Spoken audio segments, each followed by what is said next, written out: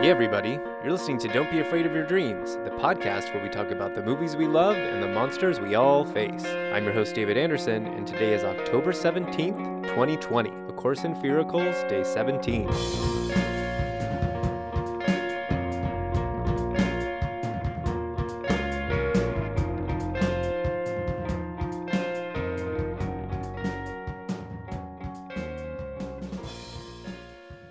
Hey, Saturday night's all right for Friday. I hope you're having a great weekend. The countdown continues. The big night is 2 weeks from today. That means we still have 2 more weeks of Halloween fun to look forward to. Good. Sometimes life is good. So today I want to ask you to think about a piece of art that has inspired you and maybe to spend some time with it. Can you think of one or several things that resonate with you so strongly that you wish you had created them yourself? Or that you feel like you did in some alternate universe. You feel like maybe you did create them because they feel so personal to you, almost as if they were plucked from your mind. There are a few things I can cite and describe that way, and most of them are songs. As much as I love film and live performance, I don't think I respond to anything quite as strongly as I respond to music. Nothing else has quite the same power to meet me where I am when I need it the most, or to elevate me if I need that. Certain songs, I feel like, if there was a machine into which you could feed your DNA or your soul to be unwound and rewoven into a song, it would be this song, or this film, or this painting, or this book, whatever it is. Isn't it amazing when someone we don't even know can create something that we respond to so deeply? I would just love to know what some of those are for you. I'm going to give you 2 examples, and I'm going to keep them kind of light for our Saturday together. I'm going to choose 2 music videos because they combine 2 of my favorite things, music and visual storytelling. And the first one is Self-Control by Laura Branigan. Yes, I am a child of the 80s. I adore this song and its accompanying video. You may or may not be aware that the Laura Branigan version is actually a cover, and the original was by an Italian singer called Raf. I love them both. If you haven't heard the original, go check it out. It's a little more sleazy, it's a little more dirty, and it kind of makes you feel like you're in an underground German discotheque where forbidden, sexy things are going to happen. Tell me more. As a self-professed creature of the night, the lyrics really do something for me. In the day, nothing matters. It's the nighttime that flatters, ain't it the truth? I live among the creatures of the night. I haven't got the will to try and fight. And why would I even want to try to fight? Now, as a very, very young kid, for some reason, we had a block of videos recorded off of MTV. I imagine my sister must have just been recording whatever was on, and the video for Self-Control was on there. And I would dig it out and put it on when nobody was around because it was weird and sexy and scary in a way that I didn't really understand at that age. And it definitely felt like something I shouldn't be watching and might get in trouble for watching.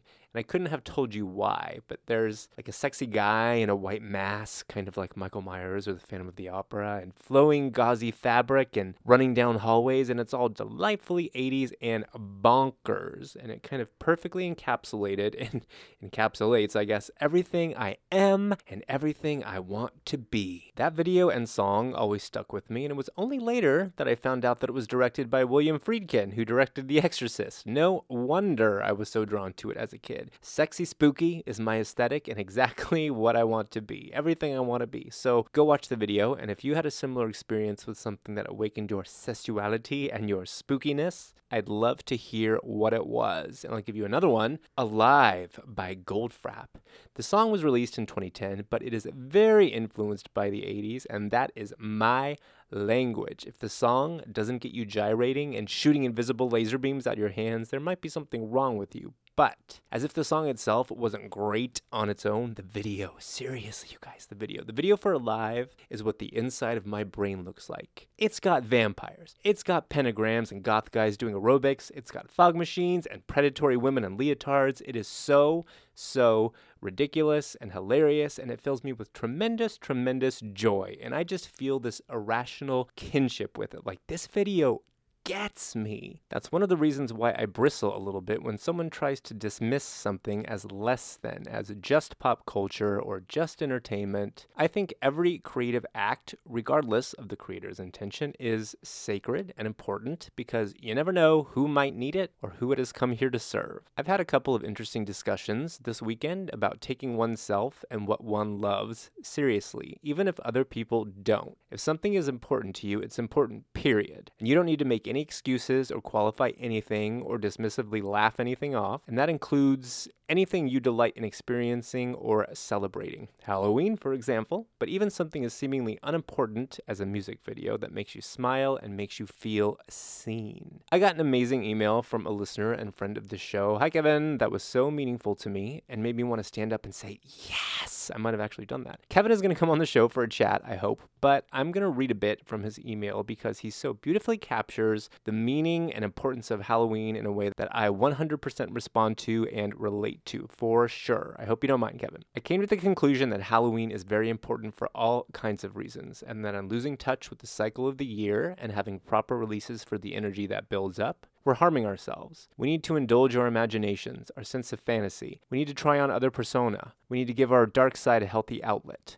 We need to feed the gators, to quote Stephen King. We need to act out the madman lest we become him. We need to meaningfully probe death and its mysteries and honor our ancestors. We need to get in touch with the fullness of the earth as harvest season arrives in its ripeness. We need to listen to the rustle of the dry corn and tall grass and wonder about things. We need to think about the past and wonder how truly past any of it is. We need to wonder if the dead really stay dead. We need to look at the full moon and feel the animal tide in our blood. We need to look at the stars and the dark night sky and imagine both being a witch flying on a broomstick through it and being an early American settler subjugating women and repressing ourselves and fearing such an entity and what she represents. We need the communal energy of meeting all those people in the streets, checking each other out. We need to let the kids eat all the candy, all the teeth-rotting corn syrup jacked junk. It's a real fucking holiday honoring real and important things. Amen. So spend some time with something that delights or inspires you today. And if it's something that seems inconsequential or even silly to other people, that is